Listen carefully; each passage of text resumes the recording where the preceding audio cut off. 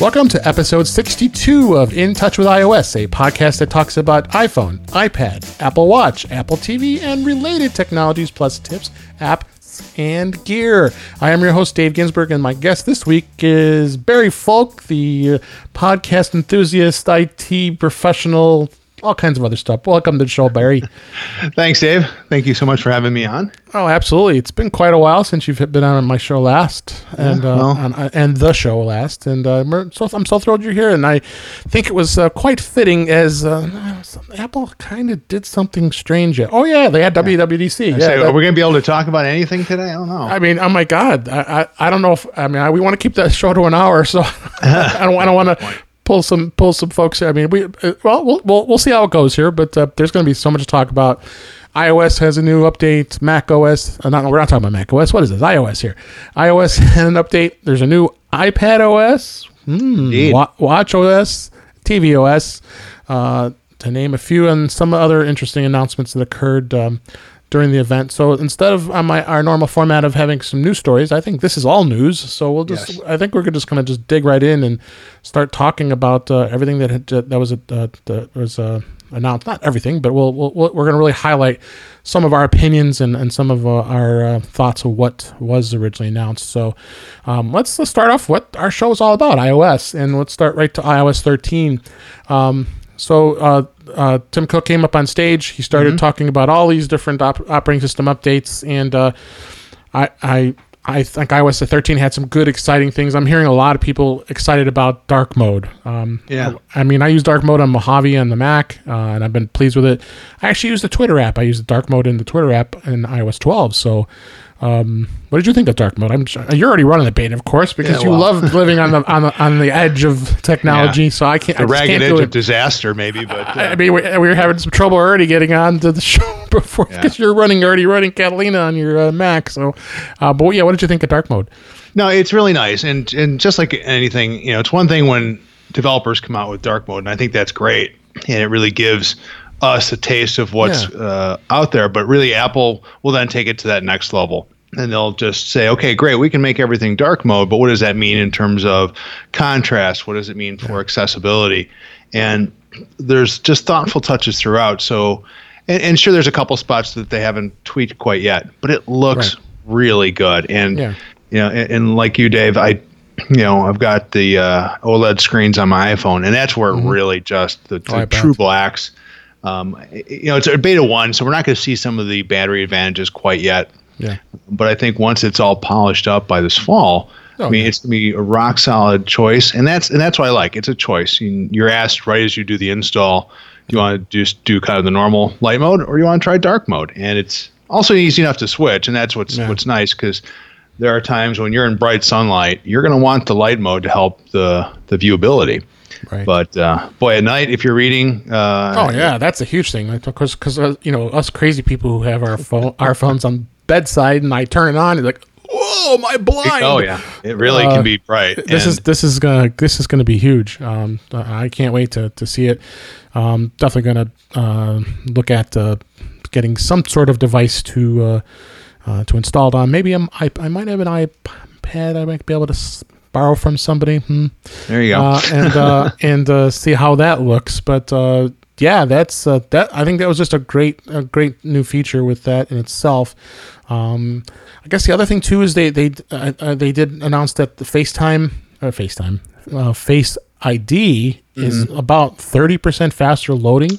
Yeah, they really done. You've got it. How have you seen it so far? Yeah, I mean, really with the newer devices, it almost seemed instantaneous anyway, and it's by far the smoothest experience I've had. And even with the beta 1, again, it's impressive that expect some bugs, and there are definitely a few, but those key core services, just like always, just swiping up from the bottom, it's smooth.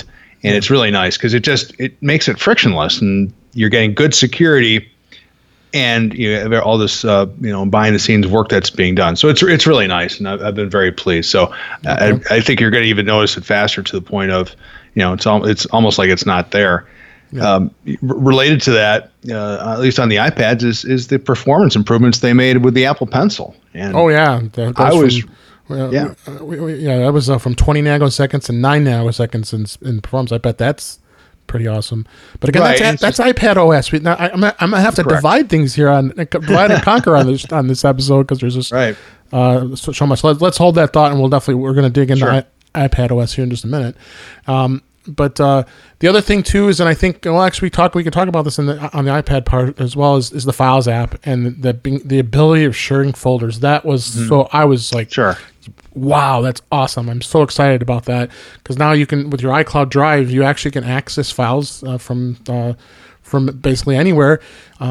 You can plug SD cards and USB flash drives into the iPad and actually be able to copy files back and forth from it. What a concept! Just do it natively. Yep. So again, that we'll hit that on the iPad here in just a minute because it's gonna be on the iPhone as well, but I don't think anybody is going to be doing that as frequently as they will on the iPad because. To your point, David, and that's, I think it's going to be interesting because and it's the big if, this fall they come out with an iPhone that's USB-C. Yeah. It does make, even if they have an adapter, using the files, and again, it's one of those crazy things. You and I, we're longtime Mac, Apple, iPad users. Right. So I think you and I both prefer using the iPad for most of our things, but I look at younger generations, whether it's in the workforce or our families, and man, they just use their phones. And so to your point about using files, they'll probably just plug those things in to just upload movies, and it'll be pretty cool. And I'm glad they finally decided to say, hey, okay, we've gone far enough. We've done a good job with cloud services, but there are times you just want to plug in a thumb drive. Oh yeah, for sure. And I've done it many times, and it was just such a nuisance to being able to do it because they had so many third party. I bought all of them. They had the SanDisk when you plugged it in, but you had to use the SanDisk app to copy it in. It was just like a big circle around to work on this stuff. So, but I would definitely say, it was great. So let's talk about a little further because it's going to be even more of an advantage on the iPad. Also they talked about Siri. Siri's got the more natural voice, which sounded really great. The Siri shortcuts, really good. Yeah, it really did during that. Siri shortcuts now support suggested automations that provide personalized routines for things like heading to work or going to the gym. The other thing I was pretty excited about was the AirPods. Now you can Siri can read the incoming messages as they arrive. From messages on any Siri kit-enabled messaging app, and that's the other key because you'd be using WhatsApp or any other messaging type program. So Apple's being very open with that too. What did you think of that? I think AirPods, at least having that was just huge. Yeah, I'm obviously a huge fan of AirPods like you are. Yeah, and I use them all the time. And it's really not a joke that it pretty much I prop them in the first thing when I get up by listening to podcasts. And the ability to have that, especially in certain scenarios where you're walking around, your hands aren't available, and you just need to do a quick reply like they showed in the demo. That's a game changer, right? It again makes that experience so easy that you don't have to worry. I got to put this stuff down, and it's a first world problem, but enabling that communication just makes it so much better for everybody. And I think, again, you look at the accessibility aspects of everything that Apple does, it really does open up messaging to a larger audience as well. Oh, it really does. That was a couple other things that kind of highlighted out to iOS 13. They also did some. I think I'm probably going to talk about this in future episodes because, like I said, there's just so much to talk about today. I just want to just kind of mention a few things here. The Photos app was amazing. The new interface, the new editing tools, and then they made some huge strides with this. I was just really thrilled about, and then being able to break things down by year, easily finding it instead of seeing that mass view of years of photos. That was great. And then videos, though, will play automatically upon your selection. Days and years feature. It just goes on and on.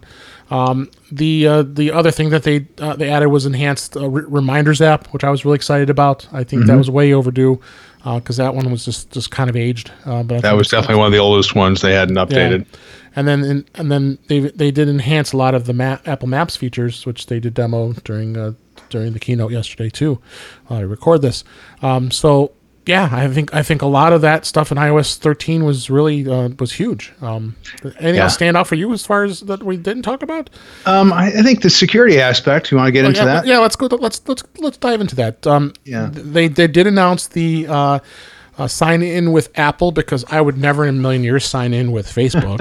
Exactly. I probably would do Google more. Facebook, I avoid like the plague when it comes to that type of sign in because I don't want Facebook to have every sign in I have. Sure. So yeah, go ahead. I know you were pretty psyched about this as well as I was about the sign in with Apple. It was something I guess I wasn't expecting. Apple talks a good game about privacy, and I think that's important, but it's always a bolt-on into something. Security is baked into your browsing. When you're using messages, it's encrypted, and that's great, and I think that's really important. But now this becomes its own tool, and you can embed it into apps or websites or whatever, and basically you're logging in and you're signing in with Apple. So it's the same concept. But Apple's making a point that they are not getting your private information. They are certainly not sharing information out to these other apps or other websites. Yep. And that really is important. It really is. I think, this is just my take, and this is partially because we're both security professionals, but also it's just I'm tired of all these breaches and email addresses getting out there, phone numbers, locations. And something really needs to be done. I mean, I don't care about certain things. And, you joke with me, hey, I see you're going to this location, whatever. I might post where I'm flying to on Facebook. But I'm willingly doing that. Yeah. I share that out there. And people, certainly most of my friends and workmates know that I'm going somewhere. I mean, we're friends. I'm on your Find My now. Find My friends. But yeah. Yeah, so I think this is really important. And it's a couple things. Not only is it giving you a way of authenticating, which I think is great, because if this is pervasive, it just makes it a lot easier. But it also has behind-the-scenes work where if you need to create an email address or you want to use an email address, you can use your own. However, Apple will then effectively mask it with a unique email address every single time. And when you think about all the sites that you have to give your email address for just to sign up, and you're like, I don't know if this site is legit, or I don't really want them to have it because who knows who they're going to sell it to. And I'm sure it's in their end user license agreement, and I do not read it as I should. It's much easier. Of course not. And it's much easier then to just remove it down the road. And in case that site does get hacked or breached, they're just going to have these ridiculously long string of emails that mean nothing. So I'm really liking that, and I really think it just shows that Apple is in 100% here. And I think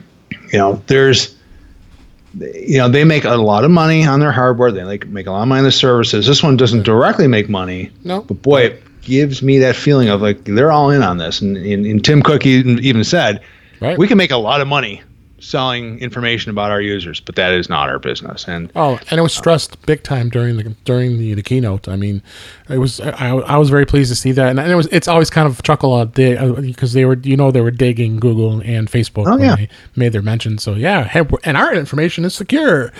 It is a bit of a struggle, and I know that's where Google and Facebook are very good with the convenience, because are you willing to trade some level of privacy and security for convenience?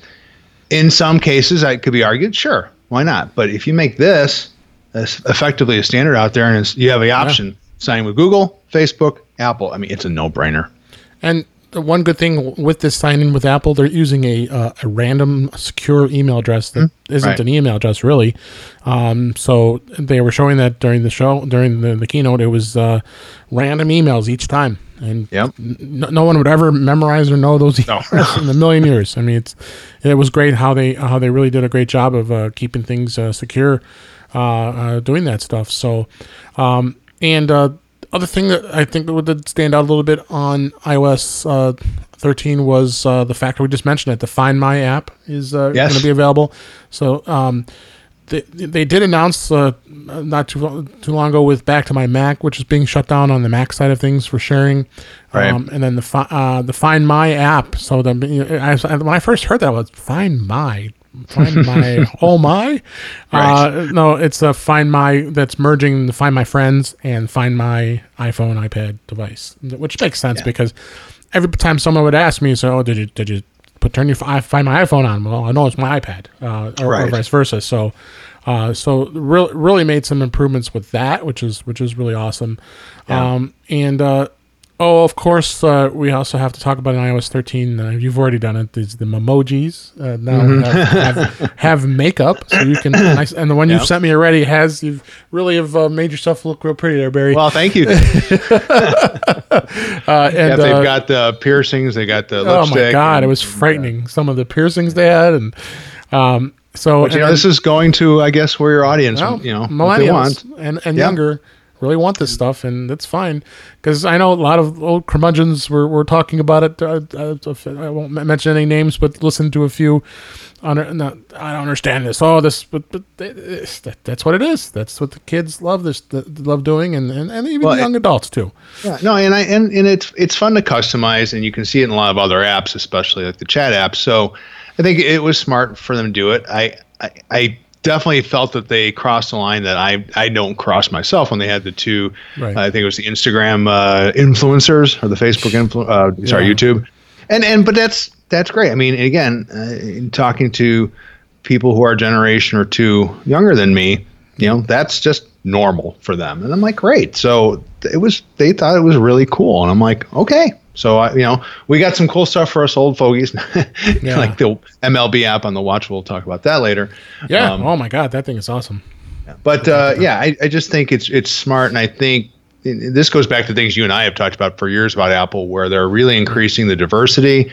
They're getting an influx. I mean, nothing against Phil Schiller or Craig Federighi; those guys are great. Yeah. But you want to bring in an influx, because that's going to keep Apple viable and fresh, and I love to see it. And not everybody's going to be happy, and you can't play that game.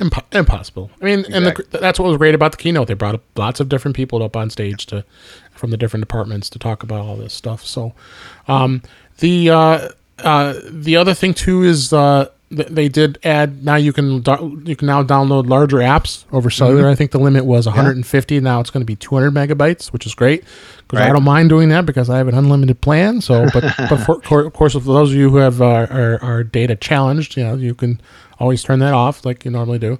Right. The apps themselves will be smaller, and and they're reducing size, so that's probably another reason. They did change the volume indicator. Have you tried that with the volume indicator? Oh, yeah. And that's, again, it's these little touches, because, there are things like my podcast that I start playing, and just out of habit, I lower or raise the volume, and the indicator's right by the volume switches. I'm like, okay, totally makes sense, right? It's right there. It's out of the way.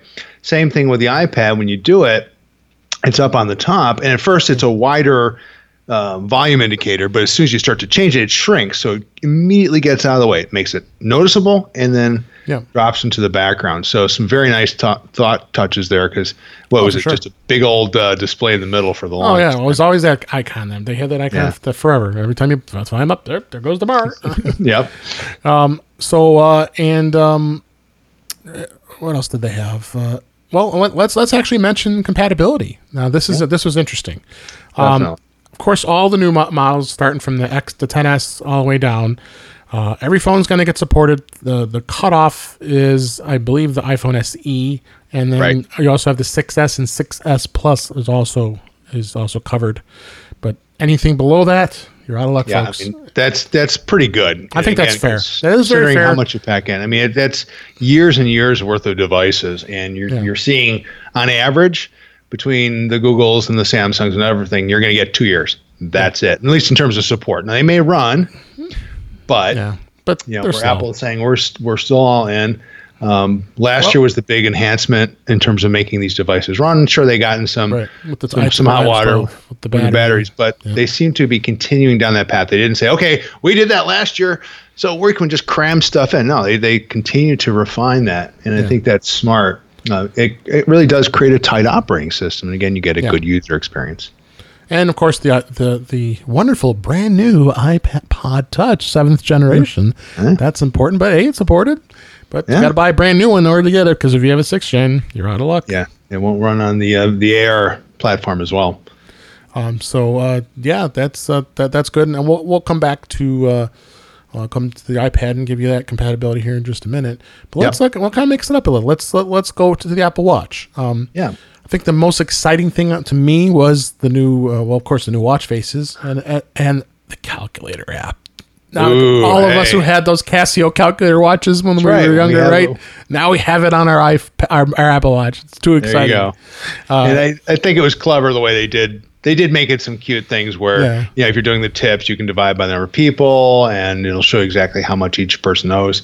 And I think that those are probably common use cases that people will use it for, right? And to your point, Dave, it's like they did some neat things like the calculator, but I think they're playing well, and we know Apple's playing the long game. That is their strategy. But one of the things they said was that now you have an app store on the watch. And I'm like, that's a small screen to have to deal with that. But where are they going to go with this? Well, at some point, you can theoretically decouple that watch from every other device, and you can go about your day, have the watch, and I guess AirPods, right? You could do all the streaming. There's a streaming API that's included with the watch. And it could really make for just a great day where you just want to go, hey, I don't want to carry a wallet. I don't want to have anything on me. It's going to run up and down the beach, go swimming, whatever. You have devices that are effectively waterproof, or at least water resistant. Yeah. I'm still nervous to swim with it. I can't. With the watch? With the Apple Watch, yeah. So the other thing, too, is like you mentioned earlier, with all the apps, now the App Store is an actual app store for Apple Watch. So you'll be able to install your apps without the need of your iPhone anymore. You double tap the bottom button on the watch, and it will install them just like you do any other app on your iPhone or your iPad. Which is pretty slick. Now, MLB was one of the first to design a brand new app for a new revised app for the Apple Watch. You want to tell the listeners, because we're both passionate baseball fans, but I know you're more excited about it. Yeah, I just love the fact that, and MLB, kudos to them. They're always on the leading edge of tech, whether it's using StatCast for the players in the parks or their apps for all the devices. Now it's really, you have live updates on your watch. You can get scores. You can hear the highlights. I mean, literally, they were playing the audio from the game, and I just think that's great because, again, they're trying to provide experience for people like, you know what, maybe I can get a watch for my kid, and he or she is 10, 11, or 12. You don't want them to have a phone yet, but you want to have something where you can communicate them. You give them a walkie-talkie feature. You give them something. Baseball is pretty innocuous. Let them have a few apps. Why not? I think you're going to tap into another market here. I mean, sure, for us, we're going to have all of them, of course, but we are just one segment. Then Apple's looking, I'm sure, at all mechanisms of the marketplace and going, there is a market out there that just wants a watch. They don't, and hey, kudos to them because. 100%. So then the other standard apps are going to come with it now. You'll be able to listen to audiobooks, which is awesome. You're going to be able to listen to this on your watch. You don't have to bring your iPhone with you if you don't want to, and be able to listen to it. Voice memos, finally. I mean, they have third-party apps that just Press Record was one app I always was really pushing. That's kind of put them out of business. I don't know if it put them out of business, but it's because the voice memos app is okay.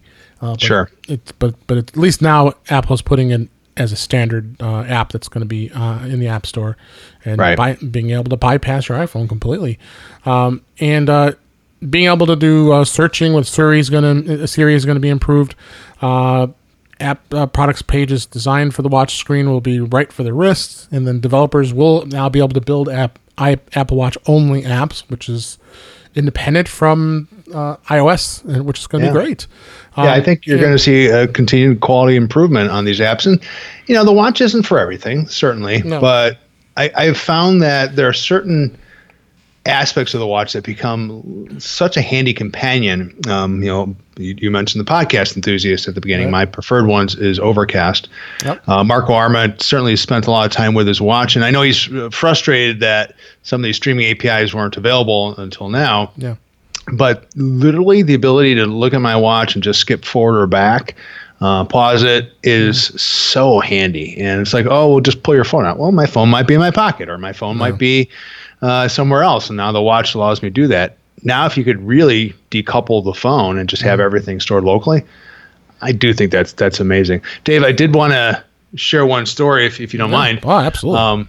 I was in Nashville. I had the fortune of a conference and spending one vacation day at the water park there. So I did just as a testament to the watch and swimming. I was in the water a good chunk of the day. My wife was in, and I'm not exaggerating, she was in for 8 hours, and she's in the wave pool. So this thing is splashing around and just going crazy, and it totally took it. I mean, she didn't go deep into the water, which I'm sure is part of it. I think 9 meters is what it's rated to. Yeah. But you know what I thought was neat was that it would, you know how when you do like an outdoor walk and you and I are at the ballpark and we're like trying to chase a foul ball and you're like, hey, are you doing an outdoor activity? It does the same thing with swimming. Yeah. And I'm like, well, that's cool. It's asking if I want to do a swim workout. And I would do that. And what it forces you to do is actually expel the water from the thing. So you're doing that, which is part of it. And it locks the screen so the water itself can't accidentally cause input. And I was just impressed because I had never even tried that before. And I'm like, it's all there. It just works. Yeah, absolutely. A good segue into the health features that they just added to it as well. There's a noise app. They demonstrated it on stage, and that's pretty incredible, I must say. Yeah, so I like that. It was a live demo too. Live demo where they had people cheering really loud, and it says, "Oh, your watch is going to tell you, it's really loud in here right now. You probably should be protecting your ears." So another piece of a health puzzle that Apple has really jumped on with that. And it's also, I was impressed to see that they also have a cycle tracking app for women with menstrual cycles. That was pretty awesome. And then they have a trends tab for the activity tracking app. So health is huge for the Apple Watch, and this just really emphasized it more, don't you think? Yeah, absolutely. I mean, I think they've done a good job, and they've seen where, again, the trend of the watches that people are using it tremendously for health. I'm not a big fan of working out, but I like to walk. Walking. Exactly. And, I do like to see where I'm at the end of the day, whether it's, you walk this many steps or climb these many stairs. And when you can glance at the watch, or it reminds you, hey, Barry, get off your butt and if you do a brisk 5-minute workout. We're competing against each other. Yeah, exactly. And it's just a subtle reminder. There are times I'm like, you know what, you're right. I've been too sedentary today. We both work in offices. It wouldn't hurt for us, especially now it's gorgeous outside, that we can just go outside, walk around the building. Heck, we can do a conference call together. Yeah, and do that. So Apple continues to push it, and with this trending analysis, and it encourages you. I thought they really seem to get that, and I know. It'll just continue. But to your point back, things that Apple surprises us with, you could argue that dark mode, sure, it's been around for a while. Yeah, that's true, right? And there's some other features, but like the hearing stuff, I've never heard that before. No, as an accessibility and to be able to just pick it up like that on your watch with no hardware adjustments at all. It was there. Right. We didn't even know it. Yeah. So kudos to them, because I could definitely see that. I mean, we're both within relative proximity of O'Hare. It'll be really interesting if we're outside in a barbecue and all of a sudden your watch like, hey, you got a plane. Yeah, I don't want to go inside this today. But we're at the ballpark. I don't know what's considered loud, right? I mean, and I do know people that through exposure have gotten as tinnitus, right? The ringing in your ear. Mm-hmm. I don't want that. So hey, this is one more tool. Thank you for that. Yeah, keep going on with this Apple. It's just great. Excuse me. So, and then the only other thing with the watch is compatibility. When is this? What Apple Watch models is this going to be compatible with? And I'm pretty impressed Apple's done this. Series 1, Series 2, Series 3, and Series 4 all covered. Yeah. So unless you bought the very first Series Zero, so they are also known as Series 0. Right. I think I've owned every single model. I don't know. I didn't own the Series 1. I went from 0 to 2, and then I had 3, and then I had 4. I think I skipped 1. But all those, most of those models are available even in the third party market. If you wanted to buy a lower end watch, now you're going to be able to take advantage of some of this stuff. I think some of the older watches don't, like the walkie-talkie feature. I think only works, I think, Series 4. Right. And things like that. So you're going to be limited. Obviously, they've limited some of the apps to certain models. Series 4 is great. We both have the Series 4. Absolutely awesome. I'm so happy. My wife is, I talked her into buying the watch, and she absolutely loves it now. She's working out every day and just uses it. And sure, it's just, it's a great device. Everybody loves it. Yeah. And it's one of those things that, and I don't know enough about the underlying technology, but I'm curious about your experience, Dave. When I found one of my favorite use cases for the watch is that quick reminder. Literally, raising my wrist and saying the keyword and say, right, remind me in X time or when I get home.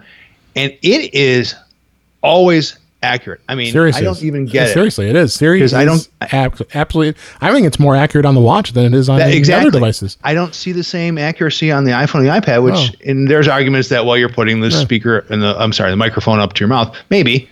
But I am so impressed with that, and that's because it's so rock solid. I will literally do the command and just put my arm down. I don't wait for it to say it because it's 100%.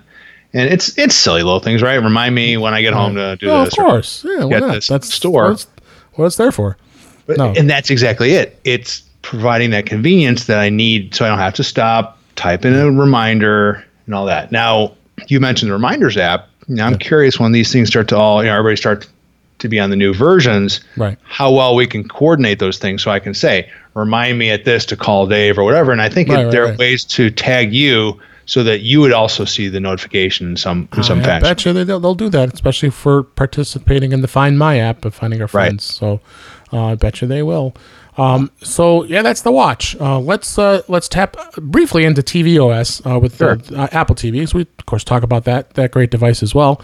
One of the biggest things I think they added in the Apple TV tvOS 13 was the new home screen and support for multiple user profiles. That is awesome. That's really nice. And that was obvious why they did it, because they're preparing for the movies and all the new shows that are coming out, and of course they're going to be pushing that as part of their services. So why not have just like Netflix does and others that have separate profiles for each person? Yeah.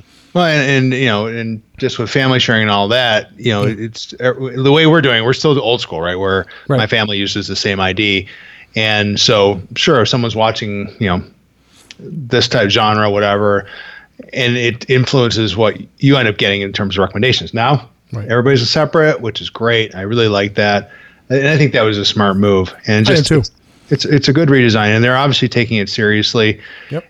There's arguments could be made that it's. It is an expensive device, but it works really well. It's rock solid. It's by far my device of choice, to the point where I actually do travel with it, because you can usually plug it into an HDMI port at a hotel, and then I have access to all these movies and other things I want to do, or some of the games I play.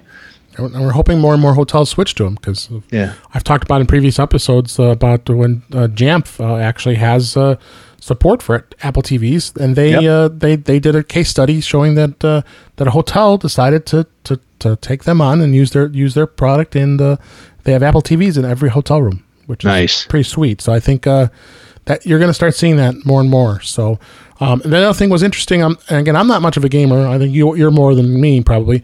Is the availability of using your Xbox One and PlayStation 4 controller support? I was surprised but pleased. And they're good controllers, right? They're similar in style, and I think that's great, because again, you're opening up gaming. People know that is something that people will do, and to take a familiar controller. I mean, I know they showed a couple games at the keynote, but. You could really start. It'd be a lot easier for them to port over games, and I don't, with the use of these apps allow you to port from one platform to the other. Right. Could you do, like, the games that I play on the Xbox are all those Lego games, right? And it doesn't require a ton of power. Yeah. And certainly the Xbox is a powerful device, so I would love to see that, because I would rather play on the Apple TV. Then to fire up the Xbox and go through all their stuff, and it wants to take over my living room, and I'm like, what? I just want to play a game. Yeah, well, absolutely. Yeah. So, not much else to say really. They actually opened the keynote up with tvOS, which was smart, because it's the shortest of it all. But we kind of did it in reverse order here, because and again, we're not here just to do a flat out review of everything that happened during the event. We're here more so we want to give you our insights on what's happening here, and so far what we're doing here. So the other one that was a big announcement that I was completely surprised about is iPad OS. Yeah, I did not expect Apple to do that. And I see why. This is really telling you that Apple is serious to make this device your computer. I did a presentation at MacStock a number of years ago. Could the iPad be your full-time computer? Right. And it was probably, when I think about it, when I did it I think it was 3 or 4 years ago when I did that. It was it was doable, but maybe not. But I think with a lot of the stuff we're going to talk about here, it really has made a big difference to what it can be. Now, really, the first thing, and again, you've installed it on your iPad, I'm sure. Maybe.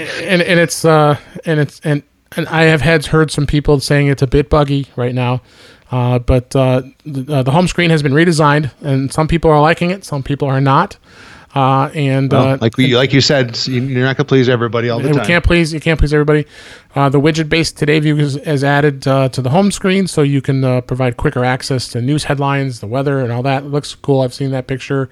To enhance the iPad OS even more, they've updated split view, because I always had a tough time getting split view, but when they demonstrated it was a lot quicker, easy way to get around, wasn't it?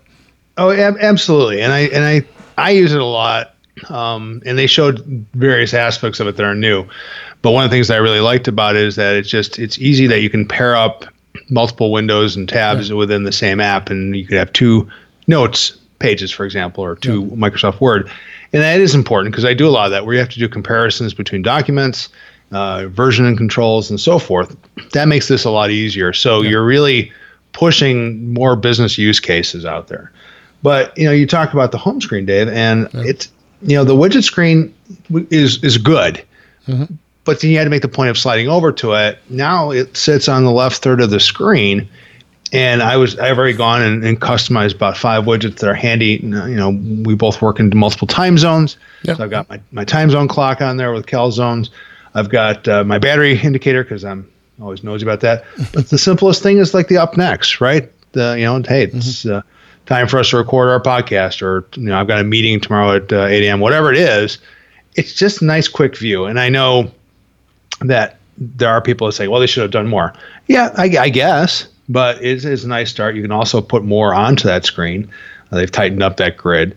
So definitely it is a change from the old standard iOS screen. So I think it's a good big step. I'd like to see them do more, sure, but I'm not upset. I think this is a nice change. We talked about the Apple Pencil earlier. Let's dig into that a little bit further.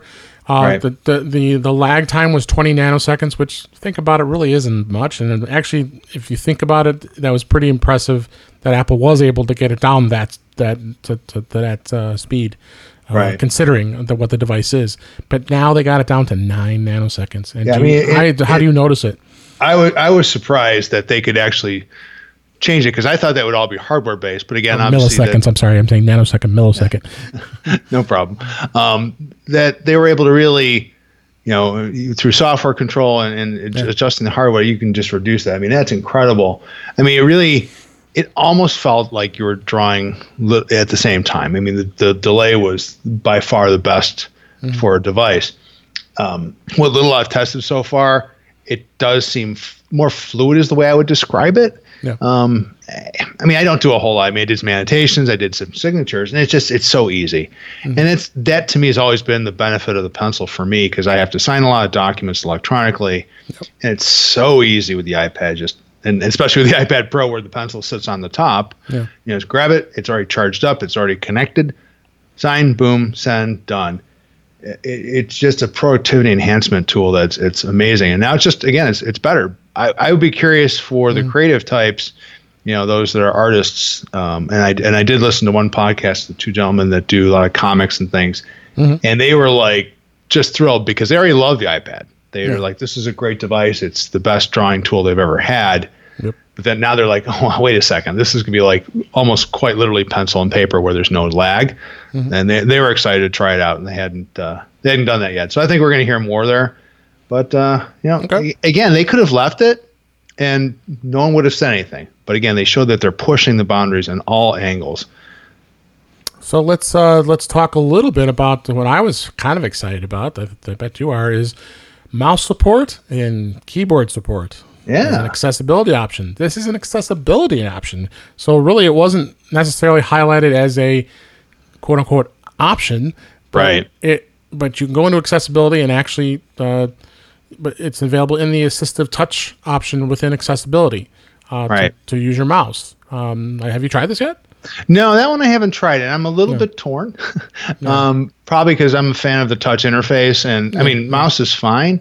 So I'm kind of curious to see how the interplay would be between the two, because I keep my hands on the screen and or the keyboard. Yeah. But there are probably good uses here, and I think this is probably the one area that, if it's done right, will take them again over one of the last remaining hurdles. And the people that I work with, when they're doing spreadsheets and they're doing fine type of document management like that, they really like the pinpoint control that a mouse gives you. Now, my argument is always, well, if you program for touch, there are ways of doing it that's just as good.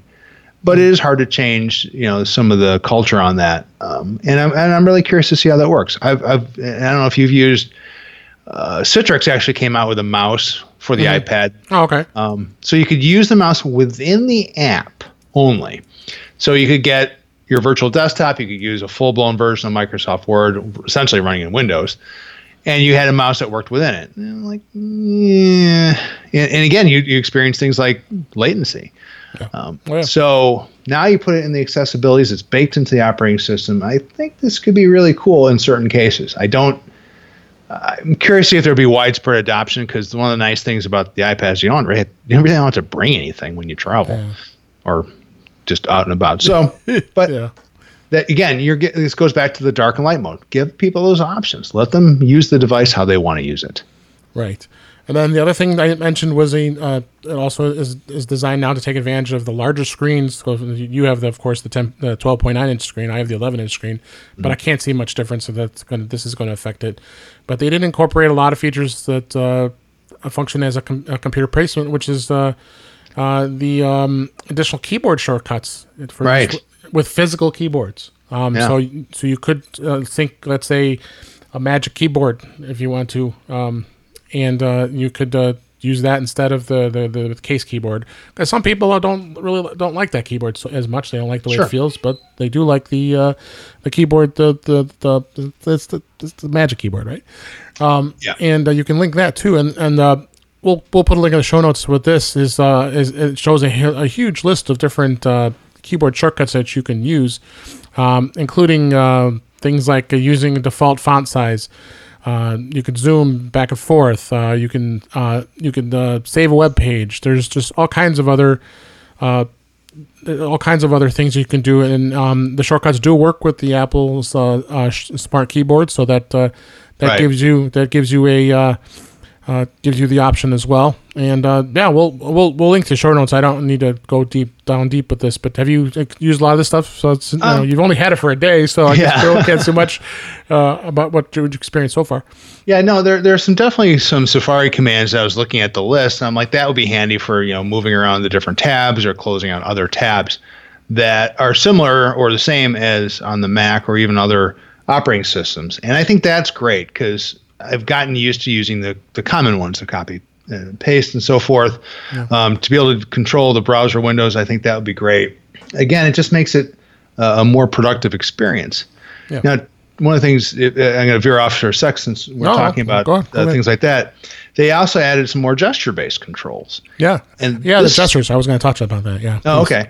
Yeah. So this is interesting because, again, this is training our minds to how it works. And for a while there, they had ways they didn't even have cut, copy, and paste in the original iOS. But once they got it, it was good, and certainly for a touch device, but it wasn't quite as fluid. Now they added the keyboard. You had the Command C and Command V, and that was great. But now you can do these 3-finger commands where you can basically pinch like you're grabbing it to copy it. Then you expand your 3 fingers to paste it down there, and then you can do a 3-finger swipe to undo. It worked really well. I was surprised because even on the demo on the screen, it was a little janky, but I'm sure the guy was nervous in front of everybody. Yeah, I'm sure. But some of our notes for this podcast, I was just playing around with it and copied something, then paste, and I'm like, that's easy. It worked really well. I just need to train my mind to do that, especially if I'm doing a lot of stuff on the screen. So some kind of neat stuff that they did there. Oh, absolutely. We'll put a link to show notes as far as the new shortcuts that you can use with the different finger swipes. So that'll make it definitely a big difference. So let's that's iPad, and it's iPad, the iPad Pro. I guess I have to come back and find out what the compatibility is. So really, all the iPads that'll be supported by iOS 13 is all the Pros, of course. You have the 6th generation iPad. You'll have the 5th generation iPad, which was the lower end priced iPads that are still on the market. Of course, you have the Air 2. You have the Mini 4, and I believe they're still doing the Mini 3. But and the Air 2, which is the older Air. And that one's available. But beyond that, you're at the end of the road. Yeah, and that's the same thing. I mean, but they have been a little more aggressive with iPads than they have with iPhones. Understandably so, because I think more people have iPhones, of course, than they do iPads. So that's definitely something that you have to look at, right? Yeah, absolutely. And I think it's great that they're trying to keep everybody up to date with their current hardware. And I know part of that's marketing because they've gotten a lot of grief about planned obsolescence, but you want to keep that base out there and have X billion devices in use because we're fortunate that we're both in the industry and doing these things that we can get these on a fairly regular basis. But the reality is most people won't, and they don't need to. And so you can buy a device every 4 or 5 years. That's smart on the pocketbook, and it's great for the environment. So good for them. Yeah, absolutely. So briefly, we talk about some of the other items that were talked about. The HomePod gained handoff support. Yay. Yep. Finally. And then the AirPods getting the audio sharing feature we talked about. But the HomePod was interesting because they're getting handoff support as well as you'll be able to have multiple profiles. Because now because that was kind of a nuisance because you sync your HomePod to your phone and then your wife could say, "Hey, play me his messages," and then if you had that turned on, you'd be able to hear him. Not that you have anything to hide, but right. But that was kind of dumb. Why would you want to do that? And when anybody could walk in the room and if you had it turned on and use that. So now with iOS 13, they're now going to provide the profiles. Yeah, I'm the HomePod is a great device. It is somewhat niche still, and I guess you could say that the Apple TV was like that for a while. Yeah. They're not playing flood the market, right? And frankly, they did a lot of that with the iPod. Right. But here they're just saying, well, we have basically the one unit. It's was it $329? I think for. Oh, you can get it for a lot less now. They've been putting it on sale. Some places $267, $288. Right. Yeah, so when I bought mine, I've talked about that previously. I think I got as low as $249. So yeah, but it's still a pricey device. I mean, the device. Don't get me wrong, it sounds fantastic. Oh yeah, it does. It's easy to use, but I just it literally. I bought. I was interested in getting a video camera, and I know they talked a little bit about some of the security around that. Yeah. But I bought one of the Ring cameras recently just to try it. Mm-hmm. And I was very pleased with it. Well, I go on the Amazon. They own Ring now. Right. And they're like, hey, great. We have the wireless version, we have wired version. And, oh, by the way, they both come with a free Echo Dot. I'm like, huh. But, smart, right? Because literally there's no price difference. Why wouldn't I get it? Right. And so I have, got a few of those around the house. I know you do as well. Mm-hmm. And I wish that Apple would have a little bit more out there so I could get it. Because I would be fine if I could have an all Apple environment. But frankly, for the price, I'm only going to have one HomePod at this point, maybe 2 down the road. But that said, it's still a great device. I'm going to hope that they continue to evolve it and see where it goes. Yeah, and the other thing I was happy to hear about is when you hand over music, you can just bring your iPhone right next to it. Yeah. And that was awesome. So it was such a pain to have to turn it on and switch it over. Of course, I've got 2 HomePods because I have it stereo. I had to have it in stereo. And you only have one, right? Correct. Yeah. So I dove in and got a second one. So the sound has been pretty awesome. Yeah. So the HomePod, there wasn't really much chatted about. But the cool thing is that now with the handover, you can hand over music, a podcast, or a phone call, right? By just moving it over to the HomePod. Did they indicate if some of those handoff features would work with like third-party apps? Like, so if I wanted to use Overcast, could I do that as well? Do you know? I didn't see anything as of yet. Okay. It says podcast. It doesn't say podcasts apps. So right. Maybe. I mean, maybe if it's just audio. Especially Overcast, which is as prominent as that app is, I would not be at all surprised. And if there's an API that Marco can tie into it, you can bet he'll do that at some point. And again, it's nice. It is a nice experience because a lot of times I come home and I end up basically sticking the AirPod in my ear, which is great. But if there's no one else around, I'd rather play it on a speaker. Yeah. So that's HomePod. Two more things we want to touch upon: HomeKit and then CarPlay. We'll touch on that a little bit. Yeah. HomeKit. Wow, that was pretty exciting. They've got routers and a new secure video feature that was included. They're aiming to improve this feature called the HomeKit Secure Video with an on-device analyzing, and have an encrypted stream that is then sent to iCloud that no one, not even Apple, can see. So it was very impressive. HomeKit is also coming to routers, where effectively a firewall between a smart home accessories in your network. And they did say their launch partners to start was Linksys, Eero, and Charter. Spectrum, really? Spectrum. I think they tend to partner with Apple a lot, and they're the West Coast. That's why. Yeah.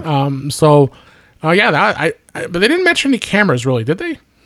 No, they did mention some cameras. And I don't recall the names. I think there were 3 that were shown on the screen. Yeah. But I like the idea, obviously from a security perspective. But I also like the idea that I think they said they would keep the recordings for 10 days, and that's nice because a lot of these cameras today you have to pay for a service. Right. Like with the Ring came with a 30-day free trial. Right. And at the end of 30 days, it's like, sorry. I'm like, whoa, hang on. Yeah. I mean, I can't do any recordings from the past, and and most of the time, I just want to see something within the last, half an hour. Right. And admittedly, even their subscription plan is, I think it's like $30 a year. It's not. I mean, it's not huge, but it's just like it goes back to that subscription fatigue. I'm like, here's $30 there and $10 here, and it's like so many subscriptions. Right. and yes, I do want to support the right developers and the right companies. So I'm curious if this can give a nice blend of security and some functionality that would just allow us to save a few dollars. Yeah. So that was HomeKit. That was really much we can really hit on too heavily there with the. I think the router stuff, and you mentioned it, the security that it provides. That is pretty nice, right? Because then even if your network gets compromised, the devices themselves won't be, and vice versa. And I know there are people, Bart Bouchat, who does security bits on Silicast, right?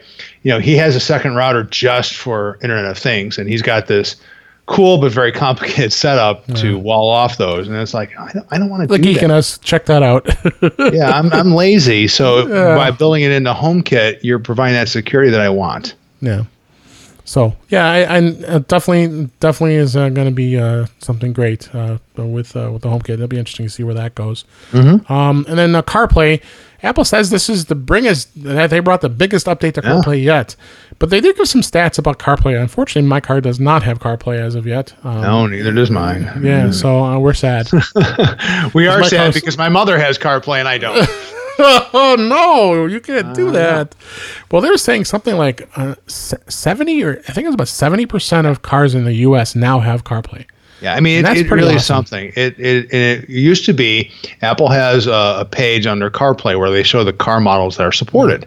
And it used to be an okay list. And when I would rent a car two years ago or more, I would, this is because I'm insane, would actually look for those cars with CarPlay because I wanted that consistent interface. Yeah, me too. And now I don't even really have to think about it. In fact, I couldn't tell you the last time I didn't have a car or rental car with CarPlay. Right. And again, it's just convenient because you've got the maps, and then now within the last year they supported Waze and Google Maps. Yep. So you can have, of course, Overcast again. And with the messages, it's just like it's a great driving experience because it's all hands-free. Yeah. And I'm sorry, no offense against car manufacturers, they have some of the worst interfaces 100% on the planet.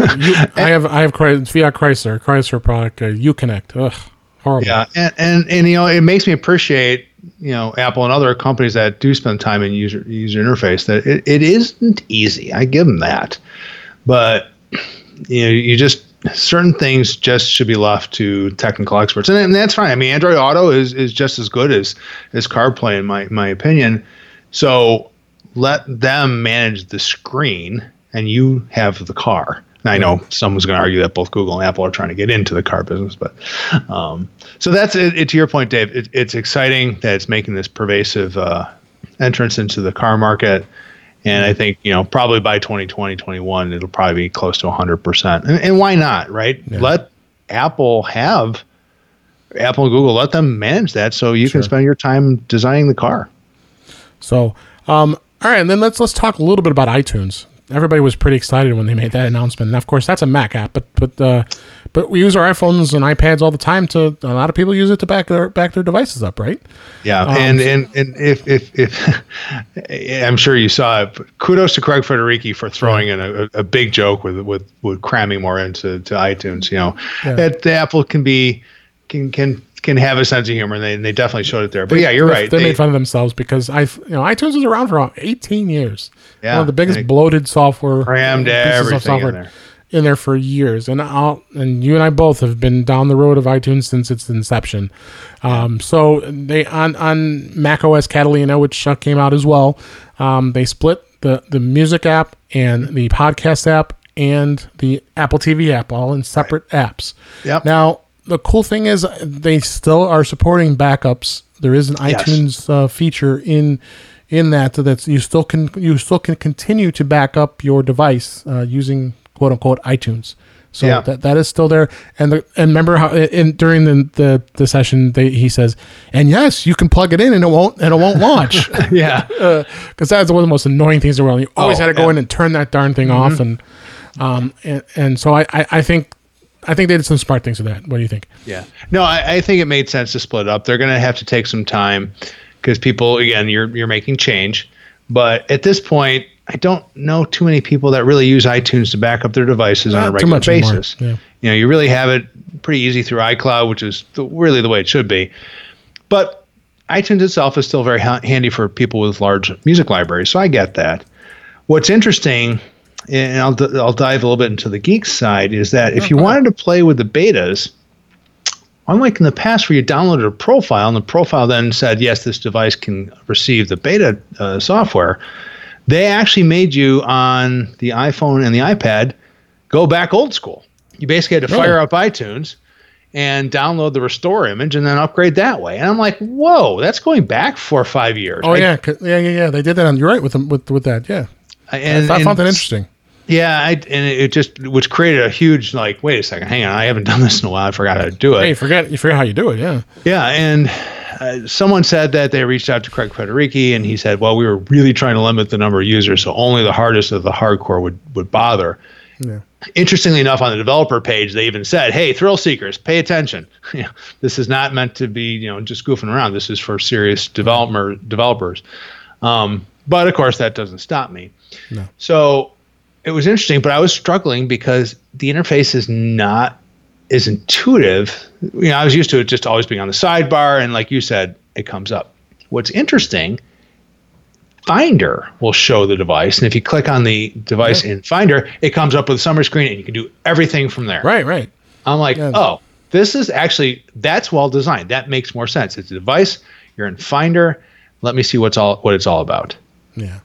So, and then just to throw out this a little bit, which is kind of funny, honestly, we do have some Windows users out there that use Windows. Mm-hmm. Oh, sure. iTunes. We do it work. iTunes for Windows is sticking around. Yeah. So Apple confirmed this with Ars Technica that the Windows version is there's no changes. It's just as it is. Yep. Nothing changes. Just support the new devices. So if you really want to go back to iTunes, go ahead. You go and use a Windows machine. So before we go, I wanted to talk a little bit about MacStock. You are, of course, the coordinator of all the fun events and such with MacStock. I've been talking about this for years. This might be my 5th year speaking, which is I'm very, very proud of that I've done that. You've got some inside things that we're going to be doing that I hadn't been talking about, including the unofficial pre-events. Sure. So, I mean, MacStock is all about, learning and the community. And part of that, of course, is to get time to spend with people during the event. But also, what do you do after you're done, right? And, Friday when we all get together, people are arriving. We have a nice little reception. People get to see each other they haven't seen for a year. Grab some appetizers and a drink and catch up. And then, of course, Saturday hits the conference at full speed. Saturday night, we're doing what we did last year, which worked out really well, which was the gaming areas. We've got karaoke by Kelly. We've got the board games, and we've got the Apple TV games. And it was just a blast last year. So we're going to do more of that.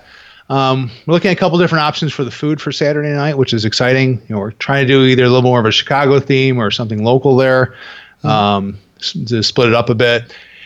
But to your point, Dave, there are people that come earlier. They're like, "Hey, I've never been to Chicago. What do you recommend?" And I'm like, "Well, why don't we try to do something?" So this year, we said, "Hey, let's do some stuff. People want to come as early as Wednesday. We'll do an evening event." Yep. And then we started looking at things. So, Dave, I know you are a diehard Cubs fan. I am a somewhat diehard Sox fan. Somewhat. You've invested much of your income to that team. So. Oh yes, I am a season ticket holder. But no, it's I love baseball. No, and unfortunately, the Cubs are out of town until that Friday, so it conflicted directly with MacStock. Sure. But the Sox are in town. I'm like, hey, great, let's do a Sox game. I talked to my rep, and he was like, hey, that's great. Maybe we can do something special, like an on-field photo, get a little tour of the park. So that's the plan for that Wednesday. That's the 24th. Yeah. They're playing the Marlins, so there's a very good chance the White Sox can win that game. Interleague play. Yeah. But it'll be fun. We're going to cap that one at about 12 people just because just the nature of going around a ballpark. And we're getting very close up to it. So if you're interested, please reach out to me and we'll talk about ways of finding out information and contacts in a minute. So that'll start Wednesday night. Thursday, we have some of our guests, the speakers, coming in early. Mm-hmm. And Wally and Wendy Cherwinski were gracious enough to offer to do a photo walk. So we're going to go to one of the preeminent zoos in the U.S., Lincoln Park Zoo. It's right by the lake in Chicago, so we'll start there in the afternoon, walk around for a couple hours, and then just basically head straight south down Michigan Avenue, which is our key shopping district and restaurants and all sorts of great skyscrapers, and basically head all the way out to the Apple Store. So we'll get to go visit, and Dave and I went there last year.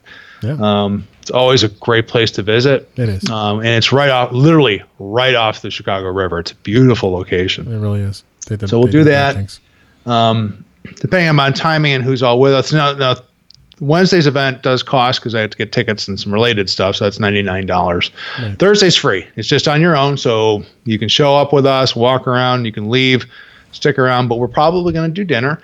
And Dave, I think you and I have been talking about maybe doing typical Chicago deep dish pizza or something like that. Yeah, I think that would be a blast. And hopefully the weather will cooperate because my plan is at sunset that we go up to the top of the John Hancock building. There you go. They've got a nice lounge there. And we just watch the sunset over the city and watch the lights turn on. It is just gorgeous. And I will challenge anybody. Chicago is the most beautiful city at night. The skyline is absolutely stunning. Love my hometown. So that's Thursday, and then Friday back to MacStock. So we have a bunch of activities planned. Yeah. Best thing to do if you just want to get info right now, just visit my website, which is barryfulk.com. So it's BARRYFULK.com, and it'll just tell you what we're doing Wednesday and Thursday, and then my email's on there. You can reach me there, or of course on Twitter, and just say, hey, you're interested. On the show notes. Yep. And so I'm really looking forward to it. I mean, I love the conference, and it's great, but I really enjoy the social aspect. Speaking of the conference, yes, we want to make sure everybody knows what the conference is. Again, that conference is, if you're just going to come to the conference, it's July 27th, 28th. We've got amazing speakers, as always. Myself, Chuck Joyner, Allison Sheridan, Wally Cherwinski is going to be doing, Mike Schmitz, just to name a few. David Sparks going to be there doing his 500th episode of Live. That's going to be awesome. Him and Stephen Hackett. Yeah, but I can't wait to see that. And there's going to be I bet going to be a cast of thousands. Yeah, Brett Terpstra will be there. Brett Terpstra. There's just going to be just amazing speakers. So come on, see us. To go to the website, we'll have the link on the on our show notes. It's macstock2019.com. And for In Touch with iOS listeners, if you use the offer code INTOUCH at checkout, you will save $70 off that regular price, and that covers both days, including meals for both days too. So check it out. I want to spend too much more time on it, but other than the fact that we love MacStock and we want you to come out. So, well, Barry, this was a great show, wasn't it? We just had a lot of blast fun. Dave. It's always a blast talking to you. You and I just have a great time, and I got to have you come on more often, but you're just so busy. You're so busy. But this time of year is a challenge. It is. Very much so. There are several work functions that happen at the same time as MacStock, and I pull my hair out, and of course, as you know, I went to 5 ball games last week, so I can't help myself. I love summertime in Chicago. Dedicated Sox fan, that's okay. So let everybody know how they can get a hold of you. You said that you're on Twitter at FolkB. Yeah, right? So FolkB, FULKB at Twitter, and of course you can email me, whether it's barryfalk@gmail.com or Barry at 4Mac Eyes Only. Will also get to me as well. So. Looking forward to it. I've already heard from several people that are interested, which is really exciting. So please, if you are serious about that, let me know right away so I can procure your tickets and lock you in. Yes, absolutely. All right. Well, that's a wrap for this week. Please send your comments, questions, suggestions to our email address, feedback@intouchwithios.com. You can follow us on Twitter @intouchwithios. You can subscribe in your favorite podcatcher, including Apple Podcasts, Google Podcasts, Stitcher Radio, Spotify, and TuneIn Radio. Or better yet, go to our website at intouchwithios.com, where all the links to all the ways to listen to us are there. I am Dave Ginsburg, and you can find me on Twitter at DaveG65. Again, thank you, Barry, for being here. Thanks you, Dave. And thanks for listening, everybody, and we'll talk to you again soon.